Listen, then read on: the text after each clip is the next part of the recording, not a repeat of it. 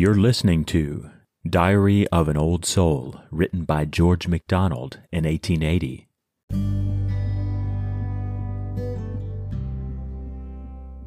And little as the world I should foreknow, up into which I was about to rise, its reigns, its radiance, airs, and warmth, and skies, how it would greet me, how its wind would blow.